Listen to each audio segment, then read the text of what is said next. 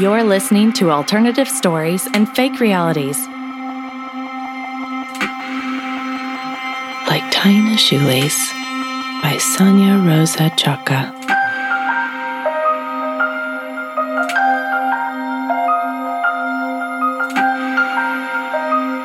Life is full of choices, a series of crossroads which force us to make decisions, left or right, turn back or straight ahead. Do you ever wonder what might have happened if you took the other turn? How might life have been different? How might outcomes have changed?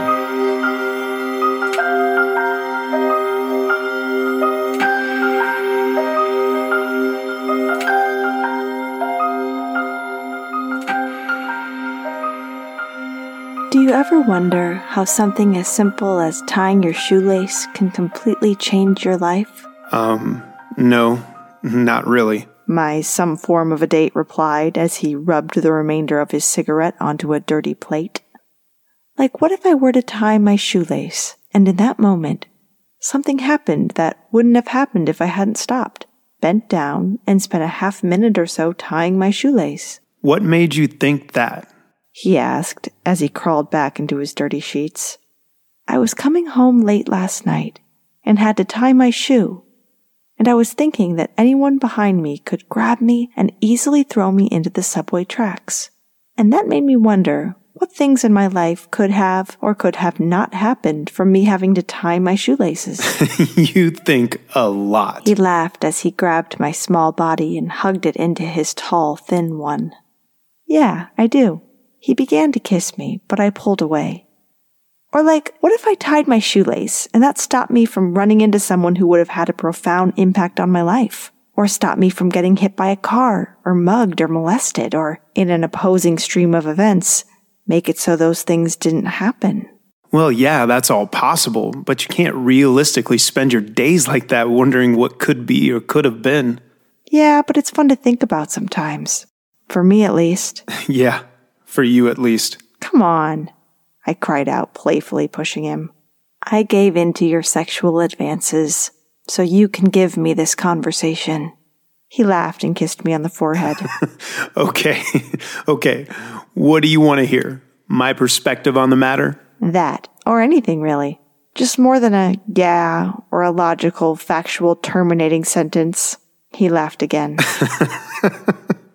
Well, if you think about it a bit more, it seems that something as small as tying a shoelace doesn't really affect the outcome of your life. True, at least in the majority of cases. Like, you could get pushed into the tracks, or meet an influential friend, or lover, or mentor since you took a minute to tie your shoes. But normally you need more than a minute to miss or gain such life-changing opportunities. So I guess that's the reason we don't stress about the small decisions, like tying our shoelaces or stopping to open a drink. Yeah, that seems like an obvious reason for why we don't dwell on things like that. But why we hate making the big decisions that do change our lives, like moving or taking a class or deciding what college to attend. Yep, I believe so.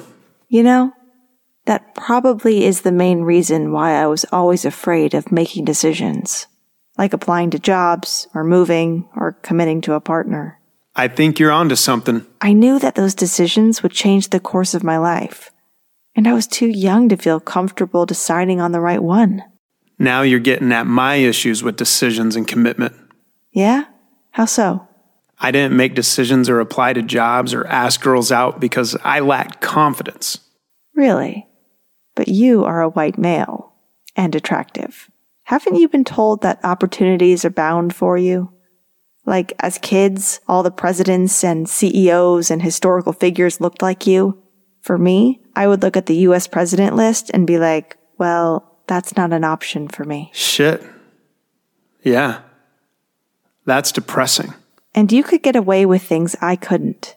And we're told that despite your looks and personality, you could get the girl of your dreams. Yeah, I definitely had that entitlement. So why do you think you were unconfident? Well, feeling entitled to something and believing you will get it are two different things. So you never believed you would find a great wife and have a great career and live a good life? Fuck no. Why not? I don't know. I just didn't believe I would. But why not? You don't let up, do you? He groaned as he flung his arms off of my naked body and repositioned himself onto his back. I guess I just saw myself as a lazy fuck who smoked too much and played too many video games. Honestly, I couldn't understand why people found me interesting. Well, you're talented and sexy. Really? Yeah, you are. He turned to me, but his gaze was so intense, so I threw myself onto my back and scanned around his room. It was a large rectangle, dark, barren, and, although dirty, exceptionally organized. Yeah, I should clean a bit, shouldn't I? It's better than clutter, in my opinion. Agreed. I turned back to him and let him meet my eyes. What if either of us never signed up for the coding boot camp? Well, we would have likely never crossed paths. I would continue my unconfident, lonely, jobless ways, and we wouldn't be laying here having this post-coital conversation. You're smart when you let yourself be. I guess. I don't think you are as lazy or uninspired as you think you are. As I think I was. Was and are. You said you spent a lot of time the past few years watching documentaries, practicing guitar, and learning new things. That's productive in a way. Yeah, but I never implemented what I learned until now. Well, that's hard when you don't have direction or support. And you need time to grow your skills before you really put yourself out there. True. And what you did, how you lived, it was different than being lazy. Even when you were passively watching something, it was an informative something. I guess you're right. I was just an unconfident, unrealized mess. Is that better? Yes, much better. He laughed, so I moved my head towards him and gave him a prolonged kiss on the mouth. So? He whispered as I pulled away. So what? I asked back. So what do you think life would be like for you if you never went to boot camp? I'd be bartending or working in a cafe and wondering if I could get money off writing. Do you still wonder about that? Yeah, of course. But at the moment, I need to generate some savings. So I'll have to wait a bit to realize those dreams. Do you still write? When I can. I'm usually too tired in the evenings. And even if I do write, I have no energy to put into figuring out how to publish my work. Well, soon things will be less hectic, I'm sure. We just got into this coding business. Yep, true. I do think about this stuff quite a bit. Come to think of it. You think about what your life would be like if you made different decisions? Yeah. Probably most of us do. We just don't speak about it. I think a lot about what my life would be like if I had felt the need to be married like in our parents' generation. How old are you? I don't think I know that.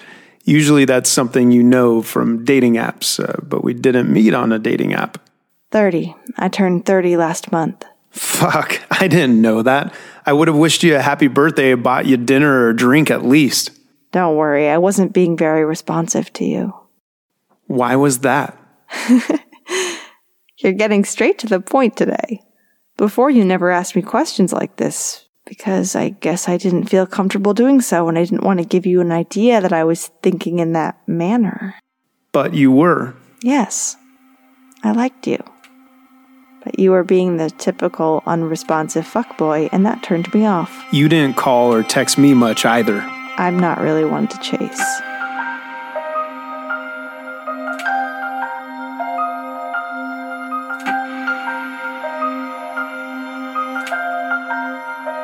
We remained silent, but to lessen the density of our conversation, I pushed my body into his. He was receptive and pulled my torso into his. I was afraid of you. You have this power to you that scared me. And I figured you would just shut me down and deep if we had a conversation like this. And that's scary to someone who isn't ready to face failure. I opened my mouth to reply to this, but I immediately shut it. Although our friendship had progressed to the point of sort of dating, which is why I finally felt comfortable having penetrative sex with him rather than just oral sex. He was still struggling with commitment, and I wasn't ready to place my trust and love in him.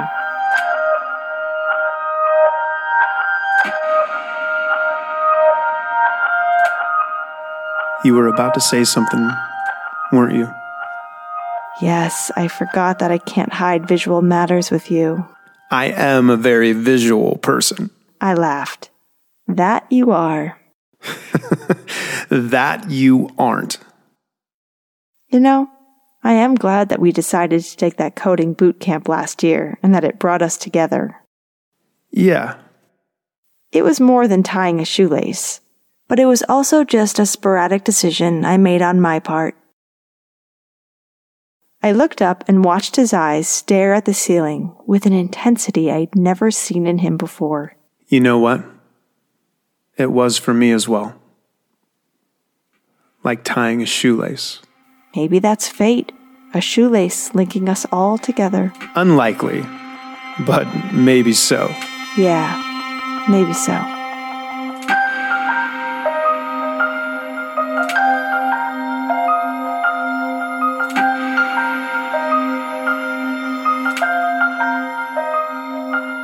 In Like Tying a Shoelace by Sonia Rosa Chaka, you heard the voices of Abby Hilden and Miguel Antonio. The presenter is Kelly Winkler. Original music was written and performed by Chris Gregory and published by Scared Crow Music. Sound effects were from freesound.org. Like Tying a Shoelace was an Alternative Stories 2020 production for the Alternative Stories and Fake Realities podcast. If you have enjoyed this short audio drama, please check out more from the writer, Sonia Rosa Chaka. Her website is soniarosawrites.com, and she is active on Twitter and Instagram, where she posts as @SoniaRosaWrites on each.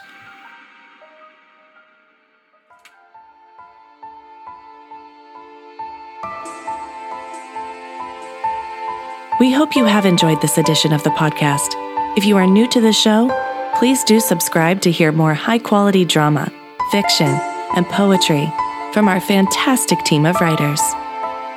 You can contact us through Twitter, where we post as @StoriesAlt, or by email via office@alternativestories.com.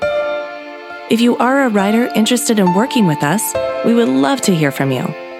You may wish to check out our recent edition, inviting writers to submit proposals to us, which was first published on January 17th. Coming up in the next few weeks, we have poetry from Welsh poet Peter Finch, a fantasy novella adaptation from Victoria Price, a special edition featuring writing on the subject of climate change, and a science fiction drama called Stasis. An exciting longer-term project for Alternative Stories will be the adaptation of a brilliant sci-fi novel called Black Box by British writer Kevin Mannering.